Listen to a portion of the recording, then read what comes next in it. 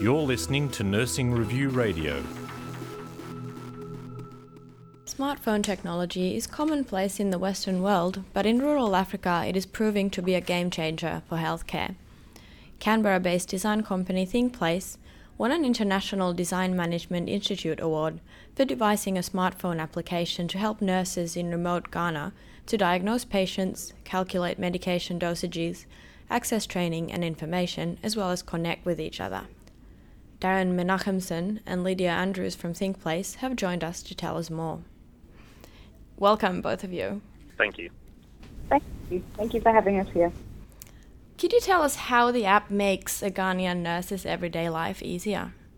So I think to talk about how it makes their life easier, I think we should just perhaps touch on what makes their life a little bit difficult, because these rural community health nurses work against a backdrop of very critical resource constraints, ranging from a shortage of clinical protocols, diagnostic test kits and drugs, things like insufficient fuel and transport, vehicles to travel from community to community and do their outreach activities. But I think also most importantly is isolation from professional development opportunities and also quite limited supportive supervision. And all these things contribute to quite a low motivation among rural community health nurses and in turn to quality of care shortfalls.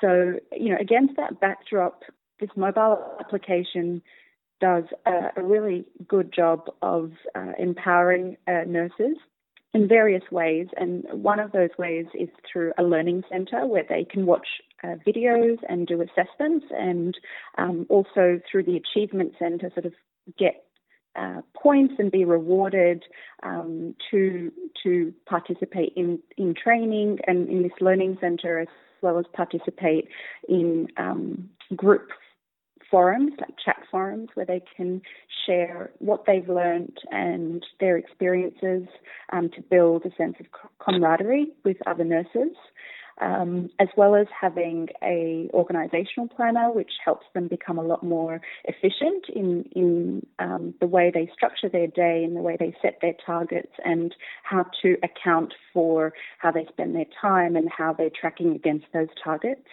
And there's also another module on there around staying well.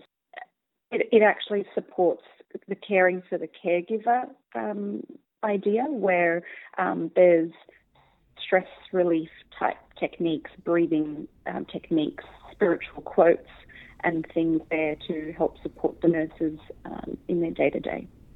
What inspired you guys to start designing the app in the first place?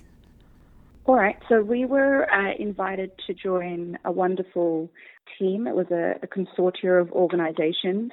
We were working with public health experts from the Ghanian Foundation, as well as health program experts from Concern Worldwide, and monitoring and evaluation experts from John Snow Inc. We came in and brought the design thinking lens to a project that was running in partnership with these organisations.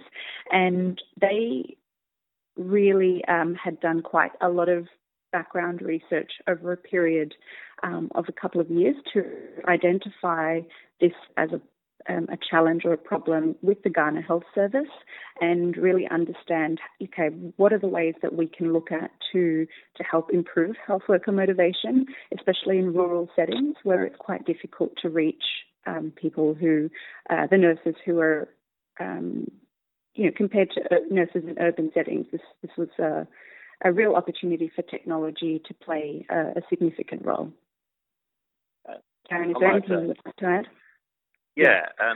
Well, one thing I'd say is that, in a way, a lot of the ideas behind the app and a lot of the design of the app as it stands today comes from the nurses themselves.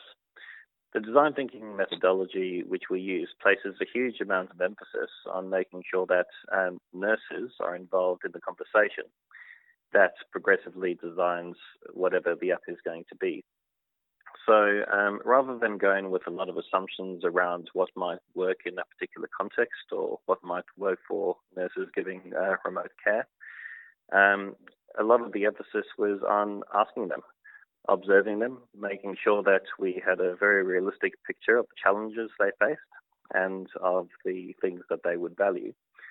And having the voices of the nurses in the design conversation was absolutely critical to creating an app that was going to make a difference. And so I understand this was particularly designed for Ghana and Ghanaian nurses, but it is an app that could work in other remote and underprivileged regions as well. Theoretically, this type of app can work anywhere. It covers the fundamentals of a lot of the challenges of remote nursing that are consistent across the world. That said, this app really was built for Ghana, and the Ghanaian context is very different from an Australian context. I think that goes without saying. So anytime this app would be taken to another country, it would need to be intensely localized. And the way to do that would be by making sure that it was suitable for the context, and also that the voices of nurses in the country we're going to were once again being harnessed to drive the ideas behind the design. So I'd say, yes, it could be used in lots of different countries, including Australia, but not as it is. It would need to go through an intense process of designing for the local context. Okay, thank you, Darren and Ledia. Thanks, Salah. Thanks, Salah.